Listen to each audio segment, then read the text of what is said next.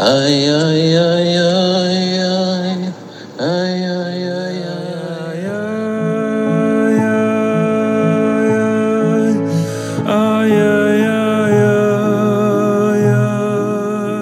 Welcome to Possibly Speaking, a podcast that explores the highest spheres of spiritual thought as they find expression in our lived experience.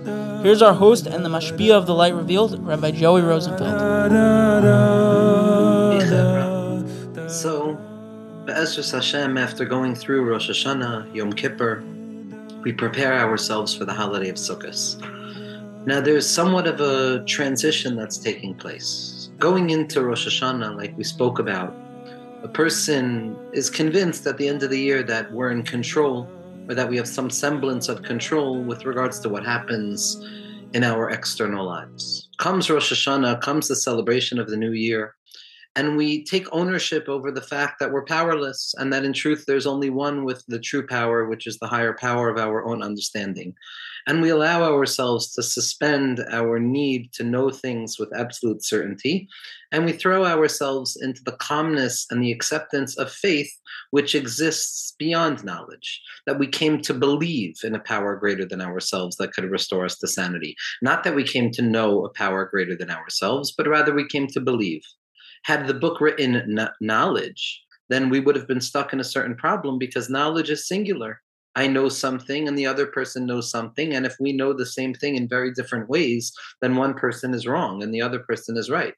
And that is the birthplace of the violence of disagreement and the discomfort of oppositional opinions. But the language of we came to believe in a power greater than ourselves allows us to rest assuredly with our own understanding, with our own grasp, because one's own understanding, which is the birthplace of their faith, which is beyond knowledge, is rooted not only in the mental processing that I go through, but rather it's rooted in every element of my life back to the stages of being in utero. And if to try and understand how another person understands something, I would need to unravel the very fine fabric which sews the tapestry of existence. So the willingness for each and every person to suspend their absolute need for knowledge, that substantiality that we so desire to stand upon, and to embrace the unknowingness of it all, prepares us to throw ourselves into the womb of faith, which comes along with the new beginnings of Rosh Hashanah. Then comes Yom Kippur, the Day of Atonement, the day of recognizing that in truth, left to our own devices, without the help of a higher power, without the intervention of something beyond ourselves, we stand liable to fall into all sorts of destructive tendencies. That left to my own devices, I can be liable, guilty even, of every one of the sins or transgressions or mistakes that are listed in the Seder, in the order of all of the things that we're apologizing for. And at the crux of Yom Kippur, at the apex of Yom Kippur, what we come in contact with is the acknowledgement that in truth, Tola Eretz al Belima, that God spreads out existence upon nothingness.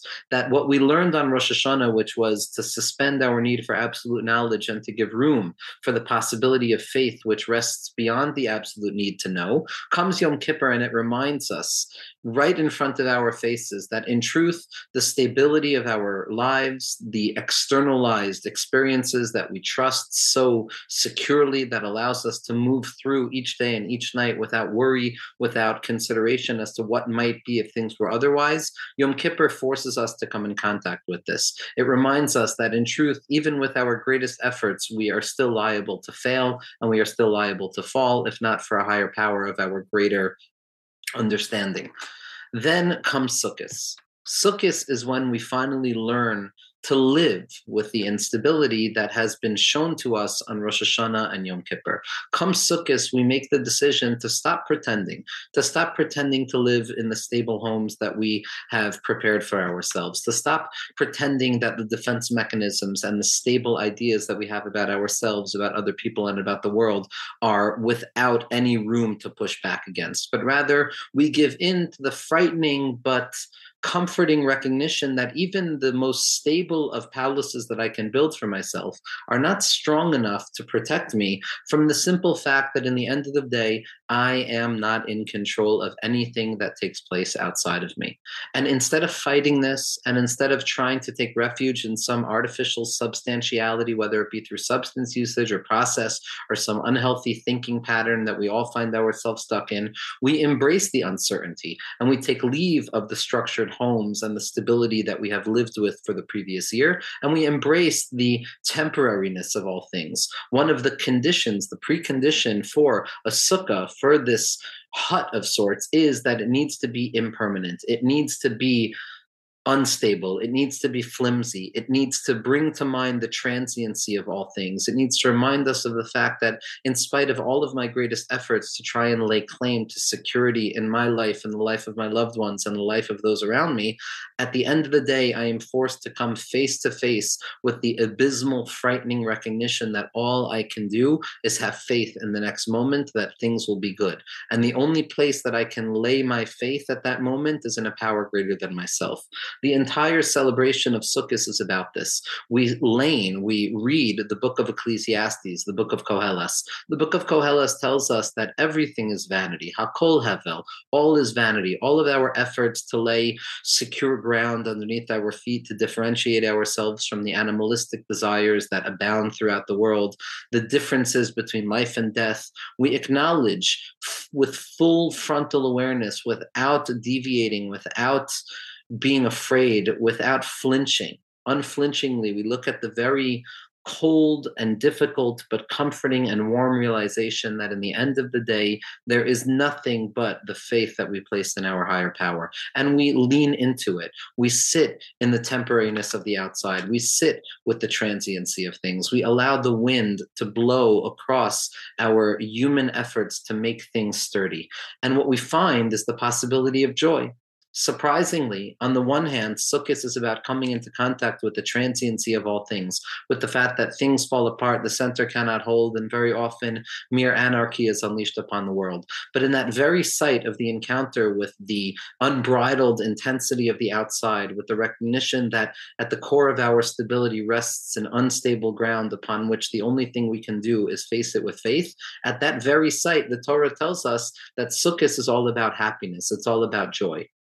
And seemingly, at first glance, it would seem that transiency, instability, and awareness of the airiness of all things, of the floating nature of all things, would be counterproductive to the possibility of joy. We would imagine that joy is found in the artificial stability that we can find for ourselves, in our forgetting of the transiency of all things. But what the Torah is telling us, what Judaism is telling us, what recovery is telling us, what Pnimius is telling us, is that it is specifically when you lean in to the instability of all things. It is specifically when you let go of your defense mechanisms and your absolute need for absolute knowledge and certainty that you can find the possibility of joy. Because the possibility of joy is born when I come to the recognition that because I am not in control of anything outside of me, I need to turn inwards. I need to uncover the singular locus of control, the singular point of my joy, of my mindfulness in this world, which is my own perspective.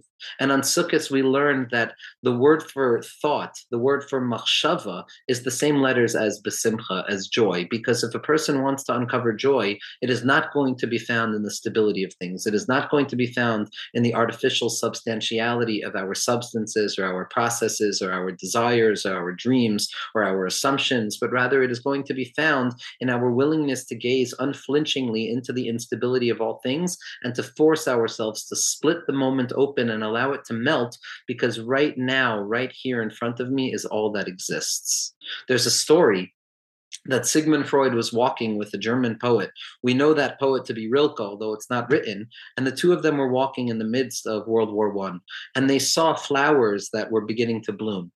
And Freud said, look at how beautiful these flowers are. Look at how beautiful the potential is amidst all of the death and the destruction that goes on in the world right now. See this rebirth, see this renewal of things. And Rilke, the poet, said to him, but look at the death that is going to take the place of these budding flowers. For we know that these budding flowers are but transient in their stability and that they're going to descend into decay like all other things. And Freud paused and he asked his comrade, he asked Rilke at that point, he says, how could it be that it's only the poet who is unable to see the joy that exists in spite of the transiency. Because what the psychological voice is understanding is that when I see transiency, when I see that things are going to fall apart, all that does for me is it forces me to throw myself with more intensity and more fervor into the moment itself. Because if the moment is going to end, then this moment right now is all I have. As the pasuk in Shir Hashirim in the Song of Songs tells us, Aza kemaves ahava, that love is as strong as death, meaning to say that it is only when I come in contact with the fact that things fall apart, that the thing that I love and I cherish so deeply, that it too can fall away, that all things are cut through with contingency, it's only then that I can throw myself with surrender and abandonment into the love that exists in that moment. The joy of Sukkot is a joy of acceptance. It's a joy of acceptance of the fact that I am not in control of everything, and that in truth, the only thing that I have under my control is how I choose to see things. And in the famous words of the Big Book on page 417, we can understand the joy of Sukkot and the joy of acceptance as follows.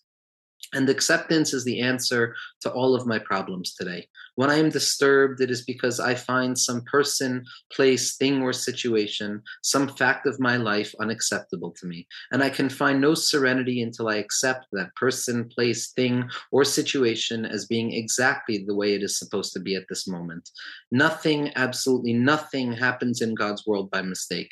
Until I could accept my alcoholism or whatever problem it is that a person finds themselves struggling with, I could not stay sober. Unless I accept life completely on life's terms, I cannot be happy. I need to concentrate not so much on what needs to be changed in the world as on what needs to be changed in me and my attitudes. When I learned that it is only through the art of acceptance that I could uncover the possibility of joy, I can lean into the instability of things. I can find myself in the wind and I can say, God, Hashem, higher power, whatever language I use to speak to the power greater than myself, it is only through you that I find stability. And when one connects to that which is most essential in their lives at that moment, like a drowning man or woman who has no hope other than that life vest that they're holding on to, at that moment we can understand the secret joy of simply abiding in the present moment.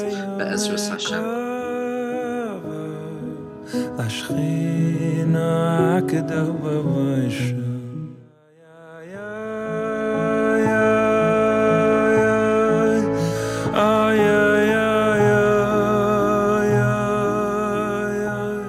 Thank you for joining the Possibly Speaking family.